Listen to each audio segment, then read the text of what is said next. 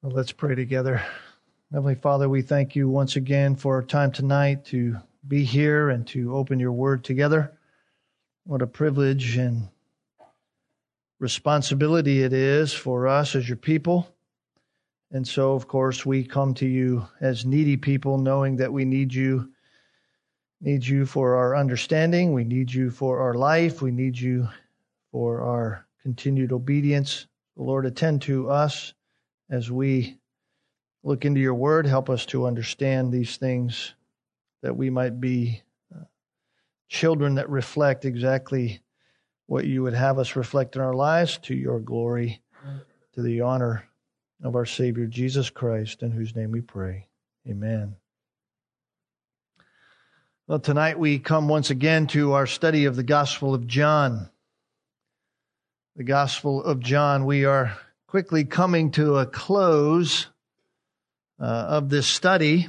And we find ourselves here in John chapter 20 in the final verses. I was thinking about this the other day as I was preparing for our time tonight. It's really somewhat of a sad day because we have been together for so long on this journey through this gospel. I was perusing through my computer and looking at how long we have been studying this book, and I was going through the records of my notes and those kinds of things this week, and what I could find out was that we started our study of this book in May of 2013. May of 2013. Of course, we do it in the evening services, so that doesn't mean every Sunday we're teaching through that and for various things. So that's been 7 years, nearly 7 years we have been returning to the truth of John's gospel. And for myself, really, it's even longer than that, because I began the study of the Gospel of John back in 2001 when I was in Ohio, pastoring there. So nearly 20 years for me. And so coming to its end is somewhat of a bittersweet time. I'm sure bittersweet for all of you as well, because we have seen so much as we have looked at all of these chapters that John has given us together. And tonight, I guess I just want to think again about why John has given us this gospel. Why is it here? And we have referred to it many, many times as we have been going throughout our study. And in chapter 20, we have reached the actual verses that we have referred to throughout. Notice chapter 20, verses 30 and 31. John says, "Many other signs, therefore, Jesus also performed in the presence of the disciples, which are not written in this book. But these have been written that you may believe that Jesus is the Christ, the Son of God, and that believing you may have life in his name." When you think about it, there are any number of reasons why someone might write a book. Some are trying to maintain their job. That's why they write. You can think of university professors and those at colleges who are professors. They either publish, as the old saying goes, or they perish. If you're not publishing as a professor, then you will probably lose your job.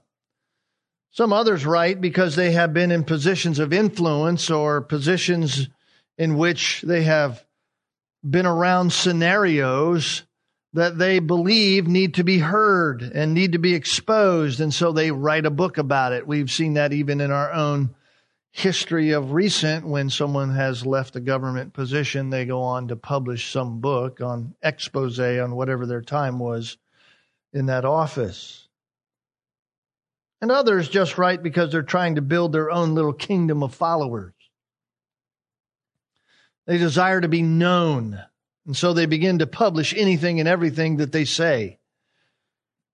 If that is something that obviously is important to be heard.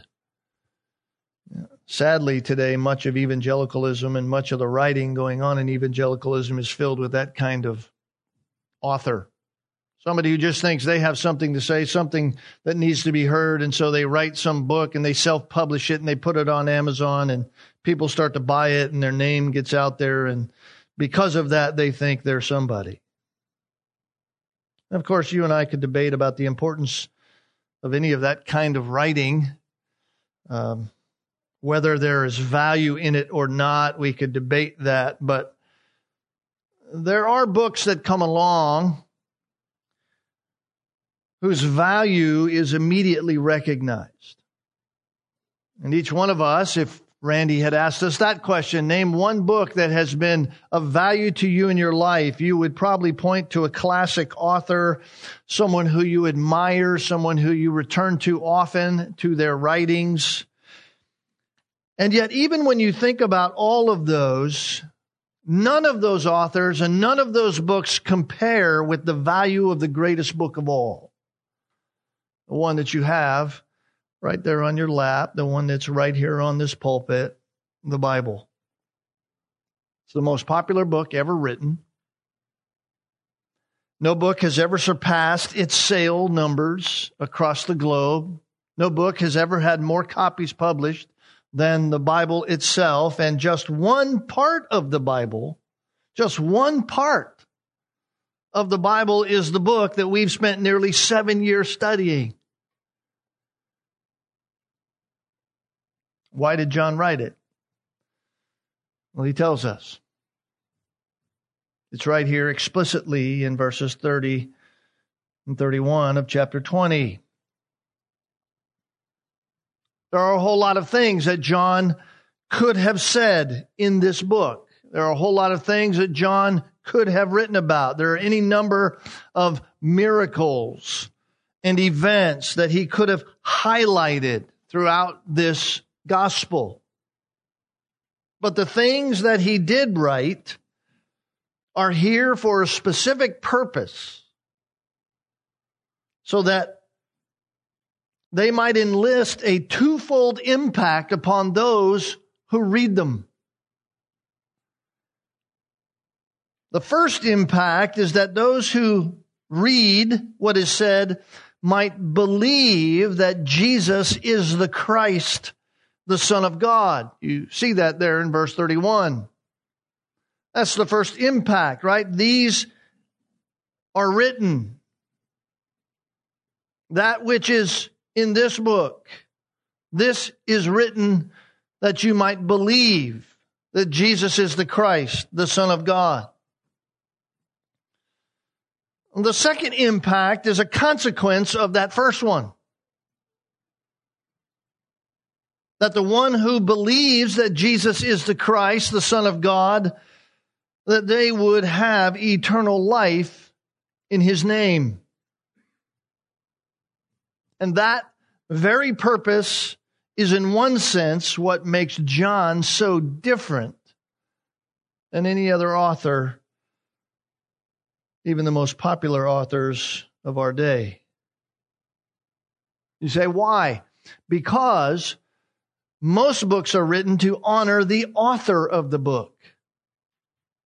Most books are written so that people say, oh, you're the author of such and such a book. They are written to highlight in some way the one who wrote it. But that's not John. John writes so that the subject of his book, so that the subject of this book might increase and he might decrease, just as John the Baptist said, as we saw early in the Gospel of John. In other words, every part of this gospel, each and every person that is mentioned, every detail that is here is subordinated to the one great purpose, that we should believe that Jesus is the Christ. And right here in John's very statement, right here, there is a small but important example for us who already believe. There's an example here for us who are already believers, those who have faith in Jesus Christ. You say, what is that?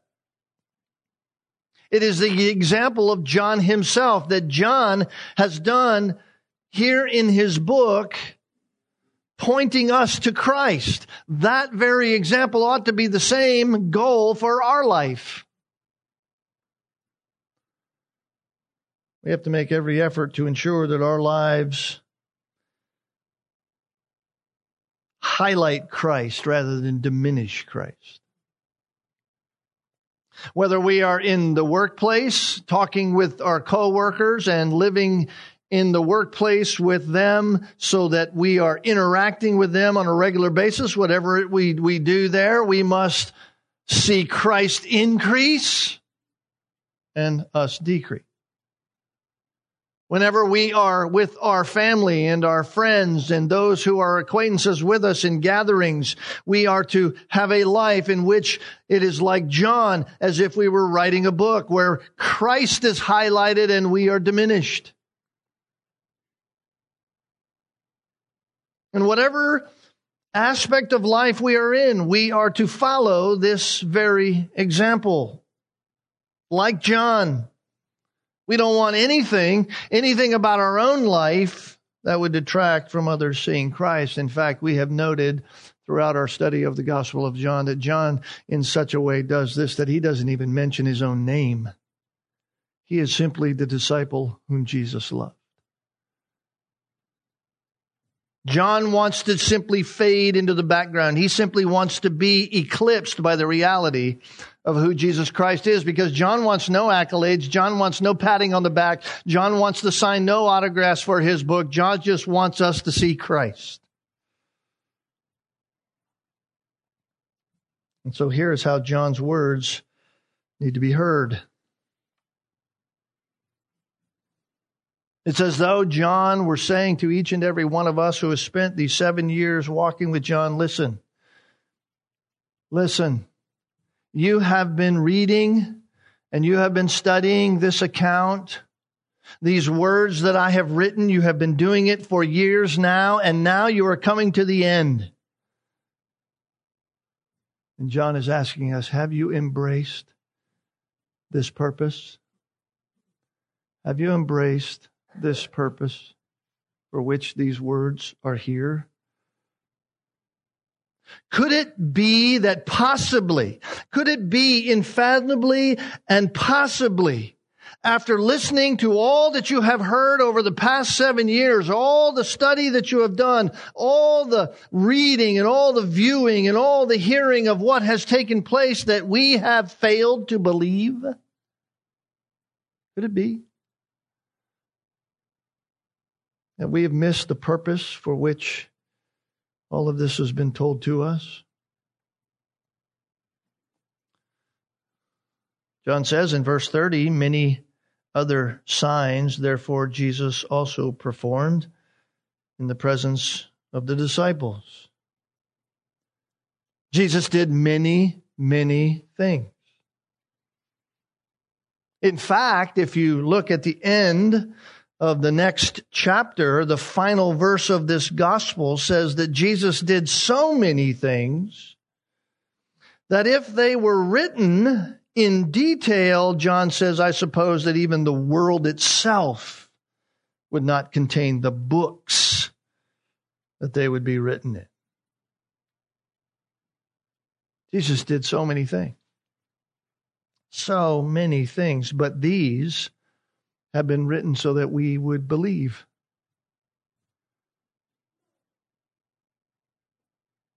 Have you ever thought about this book like that?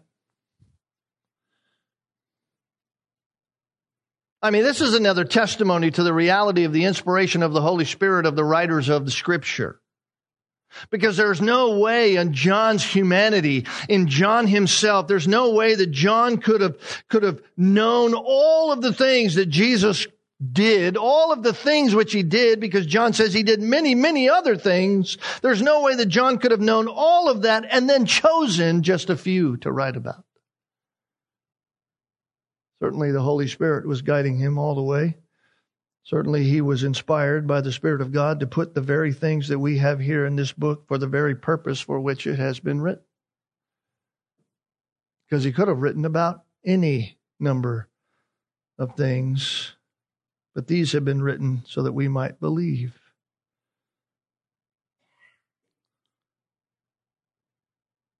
Even though this book is filled with rich theological truths, even though this book is filled with aspects and rich pictures and metaphors and all of this stuff that we find here in the Gospel of John, in the end, it is nothing more than a series of testimonies about the validity of Jesus Christ. That's what it is. And John puts this in a very remarkable way as he records it for us throughout the gospel. And I want to just kind of do a quick survey tonight for us as we think about this. Because John puts 7 specific miracles of Jesus Christ throughout this gospel. 7 specific miracles. Go back to John chapter 2 for a moment. John chapter 2. Because in John chapter 2, Jesus turns the water into wine at the wedding of Cana in Galilee. Up to that point in his life, up to the point in which now he's in his 30s, up to that point in his life, he'd never done a miracle. Don't believe the little books and the little trivial things that are said about Jesus as a boy and reviving sparrows and all this other kind of folklore that's out there. Up to this point, Jesus had never done a miracle. This is the first one, and it's a creative miracle. And of course, from our previous study, nearly 7 years ago, we know the story, right? Verse 11 says, this beginning of his signs Jesus did in Cana of Galilee. And he manifested his glory, and his disciples believed in him. So here Jesus begins his ministry, and it's the first miracle he puts on display, and it's a creative miracle. He turns the water into wine, something that had never been done. It astounded those at the wedding. And his disciples believed in him. We can see the whole thing. He did the miracle. It was public. It revealed his glory. What verse 11 says. Clearly showed the reality of who he is, that he is in fact God incarnate. Here is God in person. And his disciples believed in him. You see, John, right out of the gate, this is the whole purpose that John desires.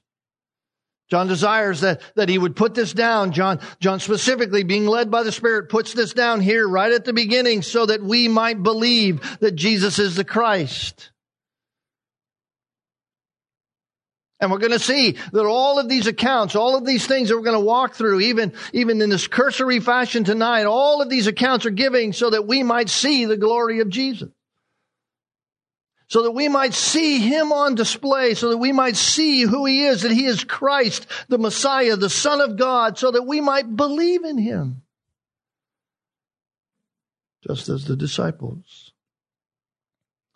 So chapter 2 is the first miracle. You don't have to go very far. Go over to chapter 4. John chapter 4 is the place of the second miracle. Of course, prior to that, he talks with the religious leaders, particularly Nicodemus, John chapter 3. But here in chapter 4, you find the second miracle. You don't get to it until the end of the chapter, beginning in verse 46, where there is this healing of this royal official's son. Verse 46 says, he came therefore again to Cana of Galilee. Here's where he did the first miracle in John chapter 2. He has hence since that miracle proceeded south to Jerusalem, had this interaction with the Pharisees, with Nicodemus. He has cast out the people from the temple. In fact, in John chapter 2, verse 13, he casts out them. He says, my Father's house isn't a place for this kind of selling and profiteering. And you come to John chapter 4, and here's Jesus again up north in Cana of Galilee. And there was a certain royal official whose son was sick at Capernaum. And when he heard that Jesus had come out of Judea into Galilee, he went to him and was requesting him to come down and heal his son, because his son's at the point of death.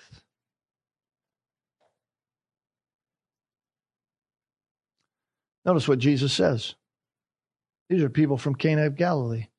Notice what Jesus says in verse 48. Unless you see signs and wonders, you simply will not believe. It's a sense of which there's a rebuke there. You've seen enough almost. You've already seen.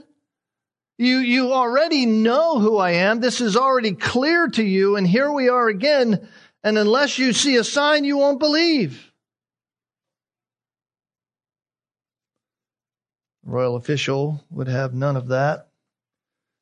Said to Jesus, sir, just come down before my child dies. Almost, I don't know what else to do. Just come down. Isn't it interesting?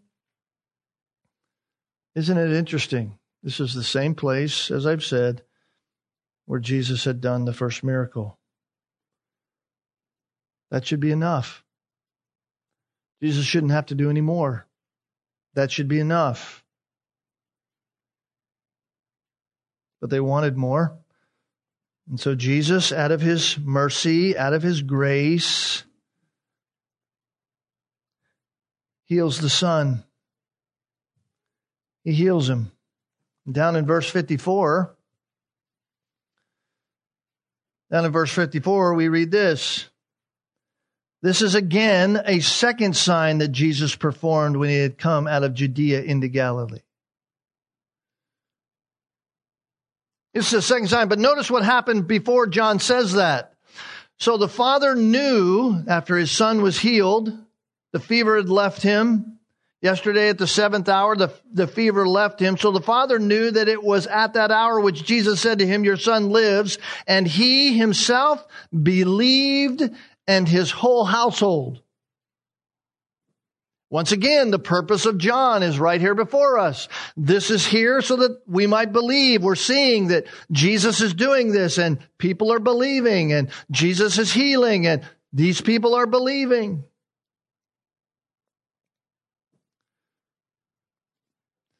John chapter 5, we get another miracle. Chapter 5 is the healing of the lame man at the pools of Bethsaida. Again, we're familiar with the story. We remember as we walk through this, the man had been there for 38 years. He was paralyzed in his legs. There was a superstition around the pools at Bethsaida that if you got into the water when the water was stirring, that you were healed from that. You would be healed from your disease. In fact, the superstition was such that this stirring happened by an angel of the Lord. You notice that in verse 4. The angel of the Lord went down at certain seasons into the pool and stirred up the water, and whoever then first, after the stirring up of the water, stepped in was made well from whatever disease with which he was afflicted. Remember, Satan prowls around as an angel of light. I think these were demons masquerading as those from God. And here's this man. He had tried and tried to get there first, But always in his attempts, he was always beaten by somebody else. No avail. 38 years he's sitting there begging. He had no one to help him get in the water. And Jesus comes along and he heals him instantaneously. Jesus saw him lying there, verse 6. He knew that he had already been a long time in that condition. And he said to him, "Do you wish to get well?" The sick man answered, "Sir, I don't have anyone to put me into the pool of water when it's stirred up. While I'm coming, another steps down before me." And Jesus said, "Arise, take up your pallet and walk." And immediately the man became well, took up his pallet and began to walk. Immediately. And of course, it's a little later that Jesus finds this man again and talks to him about what took place. It's an incredible miracle. It's a miracle of complete restoration of someone who has had his legs paralyzed for decades. It's not, oh, listen, over time you will get well. It's an immediate, instantaneous, full, complete restoration. And then when you get to chapter 6, come to the fourth miracle. Fourth miracle. Jesus has power over nature. Chapter 2, he creates wine out of plain water. He has the power to heal. Both of those are creative miracles. Jesus just making things ex nihilo in that sense. From nothing. We've seen that he has the capability to heal the nobleman's son instantaneously. The son is about to die. Jesus heals him instantaneously. And now here in chapter 6, Jesus creates food, enough to feed nearly 20,000 people. It's an amazing account. We really don't have time to go through it all beginning in chapter 6, verse 1, but it's an amazing account. We know it well. We teach it to our kids. And all Jesus had to begin with was what verse 9 says. There's a lad here who has 5 barley loaves and 2 fish. But what are these for so many people? 2 fish, 5 small loaves, more like what we might call crackers, pieces of hard bread, a biscuit. But he feeds up to 20,000 people. He not only feeds them, he gives them all they can possibly eat and has 12 baskets left over. And then, if that's not enough, Jesus walks on the water, calms the storm on the Sea of Galilee, which were common. All of this absolutely amazing. And of course, we know the rest of the story. The next morning, the people come over who had been fed the night before. They come over to Capernaum where Jesus is. They find Jesus. They found him, verse 25, on the other side of the sea. They say to him, "Rabbi, when did you get here?" And Jesus says to them, "Truly, truly, I say to you, you seek me not because you saw signs, but because you ate and you were filled. Don't work for the food which perishes, but for the food which endures to eternal life, which the Son of Man shall give you, for on him the Father, even God, has set his seal." And of course, Jesus has this dialogue with them. They say to him, "What work do you do that we know you're God?" And Jesus says to them, "This is the work of God." What? That you believe. You don't need any more signs. You don't need me to do anything else. You just need to believe in whom he sent. You need to believe me. And this is what they say to him. Then what sign do you do?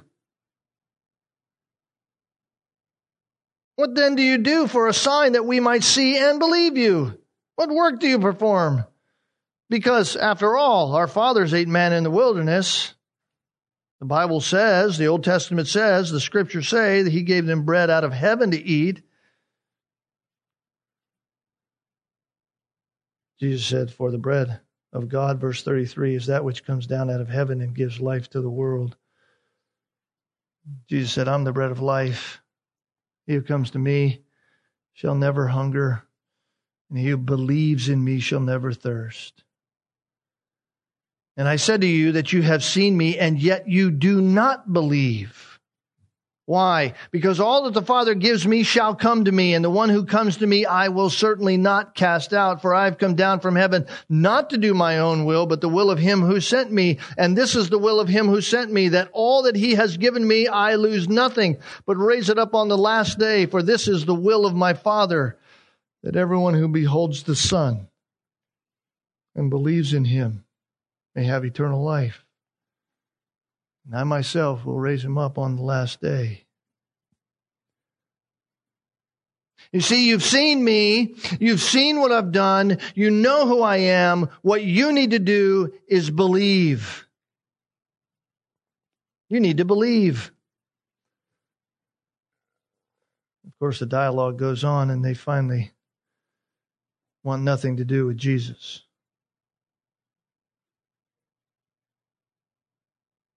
Verse 66, as a result of this, many of his disciples withdrew and were not walking with him anymore. They'd seen Jesus. They'd seen what he did. He wasn't giving them their fleshly satisfactions, and so they said, we want nothing to do with you. And so Jesus says to the 12, you don't want to go all away also, do you? And Simon Peter gives the answer, Lord, to whom shall we go? You have words of eternal life, and we have believed. We've believed. We've believed and have come to know that you are the Holy One of God. You're the very one you're showing yourself to be. We believe it. You have the words of life.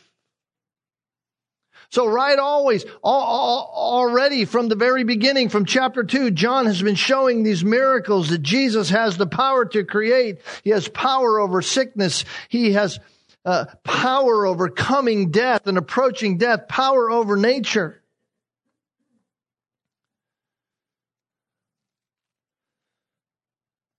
And then you get to chapter 9. Chapter 9 is the next miracle. Jesus sees a man blind from birth. Of course, the Pharisees are wanting to kill him in the verse before that because he had told them exactly who he is, that he is God. They know exactly what he means. They want to kill him, and Jesus passes by and sees a man who's been blind from birth. And of course, we know the story. It's one of our favorites. A man who has never seen with his eyes has them instantaneously opened by Christ. And it confounds the religious leaders of the day. In fact, they display the very attitude towards Jesus that this man and that John desires none of his readers to have. They display the very opposite of the purpose of John writing this. They display an unbelief. They are, as we call it, willful unbelievers. Willful unbelievers. Remember when we were studying this that we looked at the anatomy of willful unbelief. Beginning in verse 13, the Pharisees brought the one who was formerly blind. He had been healed already. Now he can see. They bring him. They want to know from him. It's the Sabbath on the day which Jesus made the clay and opened his eyes. And again, the Pharisees are asking him how he received his sight. And he says to them, he applied clay to my eyes. I washed and I see. The Pharisees were saying, this man is not from God. Why? Because he doesn't keep the Sabbath. Others were saying, how can this man who is a sinner perform such signs? There was division among them. This is the first step of willful unbelief. Willful unbelief writes its own rules. Willful unbelief says, this is how it must be. This is the only way that someone's saved. You must follow these rules. There's no way that this one could do this. Why? Because he isn't keeping the man-made rules. Not keeping the Sabbath. No way. If he's a Sabbath breaker, then therefore he's a sinner. And if he's a sinner, how could he do these things? And so what do? They do the very next thing that willful unbelief always does. It requests more proof. Verse 17, they said therefore to the blind man again, what do you say about him since he opened your eyes? And he said, he's a prophet. The Jews therefore did not believe it of him. You see, they're willfully unbelieving. They don't believe what he's telling them, that he had been blind, that he received sight. So now they're doubting the very reality of his very life, that he was blind. He had just been a deceiver his whole life, apparently. And they believed that until they called the parents, the very one who had received sight, and they questioned them, saying, is this your son, who is saying he was born blind? How does he now see? His parents answered them and said, we know this is our son, and he was born blind, but how he now sees, we don't know. Or who opened his eyes, we don't know. Ask him, he's of age. He can speak for himself. Why did they say that? Because they're afraid of the Jews, because the Jews had already agreed that if anyone should confess him to be the Christ, that is Jesus, to be the Christ, they'd be put out of the synagogue. And so his parents said, he's of age, ask him. This is what willful belief always does. Ask for endless proof. Then, of course, we learn that willful unbelief always rejects the obvious. Always rejects the obvious. Notice verse 24. Second time they called the man who had been blind, and he said to him, give glory to God. We know this man is a sinner. Why? Because he doesn't keep the Sabbath. That's what's still on their mind. We know he's a sinner. Give glory to God. And he therefore answered, whether he's a sinner, I don't know. One thing I do know, whereas I was blind, now I see. They said therefore to him, what did he do to you? How did he open your eyes? They want more proof. They need endless proof. He didn't do it our way. That's not how someone gets into the kingdom. So they reject the obvious. They reject the obvious. And then what do they do after that? People who willfully unbelieve, they just start to insult the person. Notice verse 27 to 34. He answered them, I told you already. You didn't listen. Why do you want to hear it again? You don't want to become disciples of his also, do you? And they reviled him. They insulted him and said, you are his disciple, but we are disciples of Moses.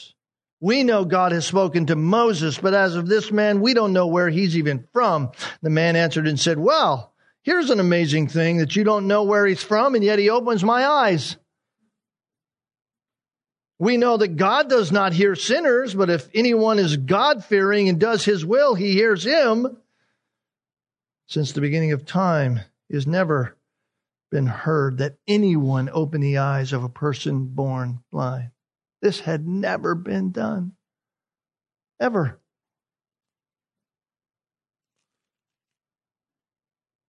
They're just resulting to insult him. If this man were from God, he could do nothing. They answered and said to him, you were born entirely in sin, and you're teaching us. So what do? Throw him out. Get rid of you. We want nothing to do with you. That's what willful unbelief always does. It always removes the truth. So what does Jesus do after they had put him out? Jesus finds him, verse 35, and says, do you believe? Do you believe in the Son of Man? And he said, who is he, Lord, that I might believe in him? Jesus said, you have both seen him, and he is the one talking with you. I am he. And what does it say? He said, Lord, I believe. And he worshiped him. So up to this point, Jesus has done 5 specific miracles, all intended to reveal who he is. John has included them. John has put them here specifically so that we might believe.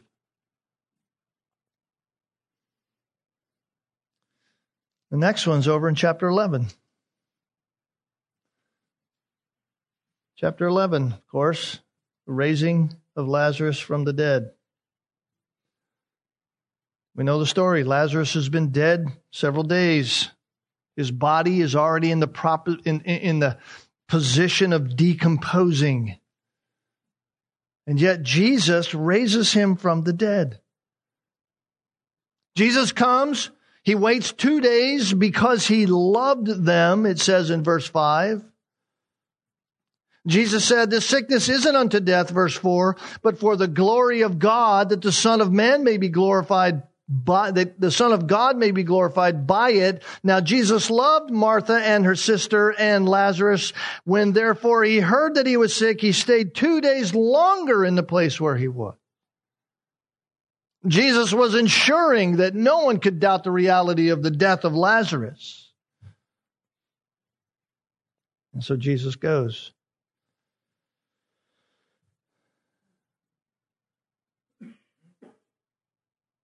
And of course, the disciples therefore say to him, Lord, if he has just fallen asleep, he'll recover, because Jesus had said, our friend Lazarus has fallen asleep, but I go that I may awaken him. If he's fallen asleep, he'll wake. He'll get better. Now, Jesus had spoken about his death. They thought he was speaking about literal sleep. And Jesus says to them plainly, listen, guys, he's dead. And I'm glad for your sakes that I wasn't there, so that you might what? Believe. So that you might believe. Let us go. Of course, Thomas there says, let's go, that we might die with him. Thomas is clueless. He's not getting what's going on. Jesus, of course, comes, finds the tomb already 4 days. Lazarus has been there, about 2 miles away from Jerusalem. Mary and Martha have had all these band of people with them, and Martha comes out to Jesus when to meet him. Mary's still sitting in the house, and Martha says to Jesus, Lord, if you just had been here, my brother wouldn't have died. And even now, I know that whatever you ask of God, God will give you. There's a sense in which she doesn't think he's God. There's a sense in which she just thinks he's a prophet of God. If you just ask God, like the Old Testament prophet, you just ask God, He'll do it for you. And Jesus said, your brother's going to rise again, Martha. Martha says, yeah, I know. I know he's going to rise again in the resurrection on the last day. And Jesus said, I'm the resurrection. I'm the resurrection. I'm the life. He who what? Believes. He who believes in me shall live, even if he dies. And everyone who lives and believes in me shall never die. Do you believe this, Martha? So what did she say? Yes, Lord. I have believed that you are the Christ, the Son of God. He who comes into the world. The very thing John wants us to believe. That Jesus is the Christ, the Son of God. Martha says, I believe it.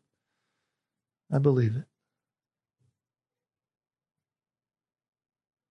So Jesus has the power over death. Jesus has the power over blindness. Jesus has the power over nature. He has the power over sickness and debilitating disease. He has the power to create. All of these are undeniable evidence that he is the Messiah, the Son of God. We're just halfway through the book, and John has already given us 6 miracles to prove his very purpose.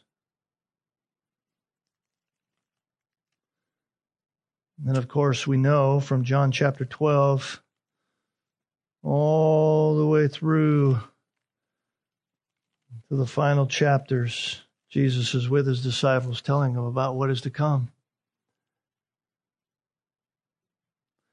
And then you get to John chapter 20.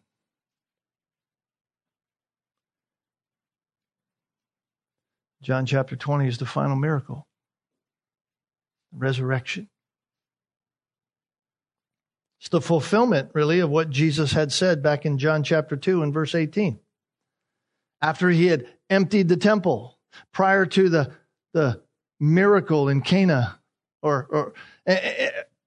Jesus says to the Jews are saying to Jesus, what sign do you show us as your authority for doing these things? What things? Clearing the temple. What authority do you have to kick us out of here, to kick these money changers out and these people who are selling the animals for sacrifice? What authority do you have to do that? They want some kind of validation for his actions. What does he say? John chapter 2, verse 19, destroy this temple, and in 3 days I will rise it up. Destroy this temple, and in 3 days it'll rise again. And what do the Pharisees? They don't believe that at all. They don't believe that at all. Here's what they say. It took 46 years to build this temple, and you will raise it up in 3 days? John goes on to say he was speaking of the temple of his body. So when he was raised from the dead, his disciples remembered that he had said this, and they believed the scripture and the word which Jesus had spoken. They believed. What sign do you show us? Jesus says, I'll give you a sign, the resurrection. That's the sign that you'll see. And in John chapter 20, we get the miracle right here before us. We looked at it in detail. And folks, here's the point. Here's the point. Jesus had the power himself to rise from the dead and to conquer death. Jesus had the power to rise from the dead and to conquer death. Those are the miracles. Those are the miracles. And John often calls them a sign. They're signs. Why? Because miracles point to something. Miracles point to something. That's what a sign is. That's what a sign does. A sign is a directional aid. That's all it is. It points us to the goal. It points us to what is needed to be done. That's what the miracles of Jesus are doing. They are pointing us to the goal. The goal is that we believe in him. That's why John says, I've written this gospel here. Here are the miracles so that you might believe that Jesus is the Christ. John says, this book isn't about me. It's not about seeing me. It's not about highlighting me. It's about seeing the glory of God in the miracles of Jesus Christ, that you might believe that he is, in fact, who he said he is, the Christ. And as we have seen all along from John chapter 2, John chapter 4, John chapter 5, John chapter 6, John chapter 9, John chapter 11, John chapter 20, as we see all along through the whole thing, there are those who believe savingly, and there are those who look at the signs and refuse to believe. They refuse to believe. In spite of the fact that Jesus in John chapter 8 and verse 24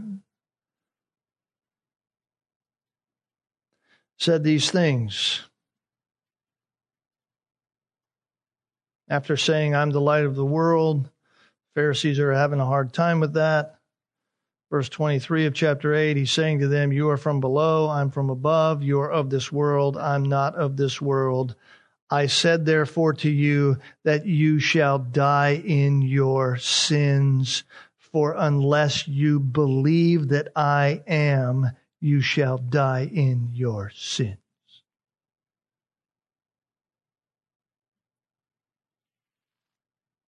This is what separates all of us. Why can Jesus say that? Why can Jesus say that? Because of the reality of who he is. Because he alone is the way, the truth, and the life. He alone is the reality that no one comes to the Father but by Christ. There is no other way. The Bible clearly declares the only way. There is no other way. The only way is to believe. Believe that Jesus is the Messiah, that Jesus is the Son of God, and that by believing, you might have life in His name. In Him is eternal life. In Him only is eternal life. Every other religion, every other way is a product of the father of lies, Satan himself.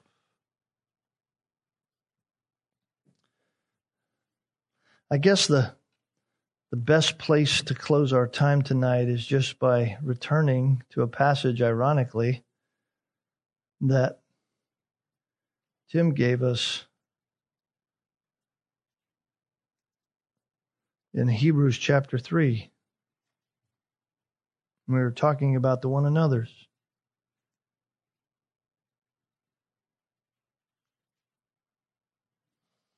Beginning in verse 12, take care, brethren, lest there should be in any one of you an evil, unbelieving heart, falling away from the living God. We don't want that. That's why we've studied the Gospel of John. That's why we open the Word of God. That's why we exhort and implore and plead that you would believe.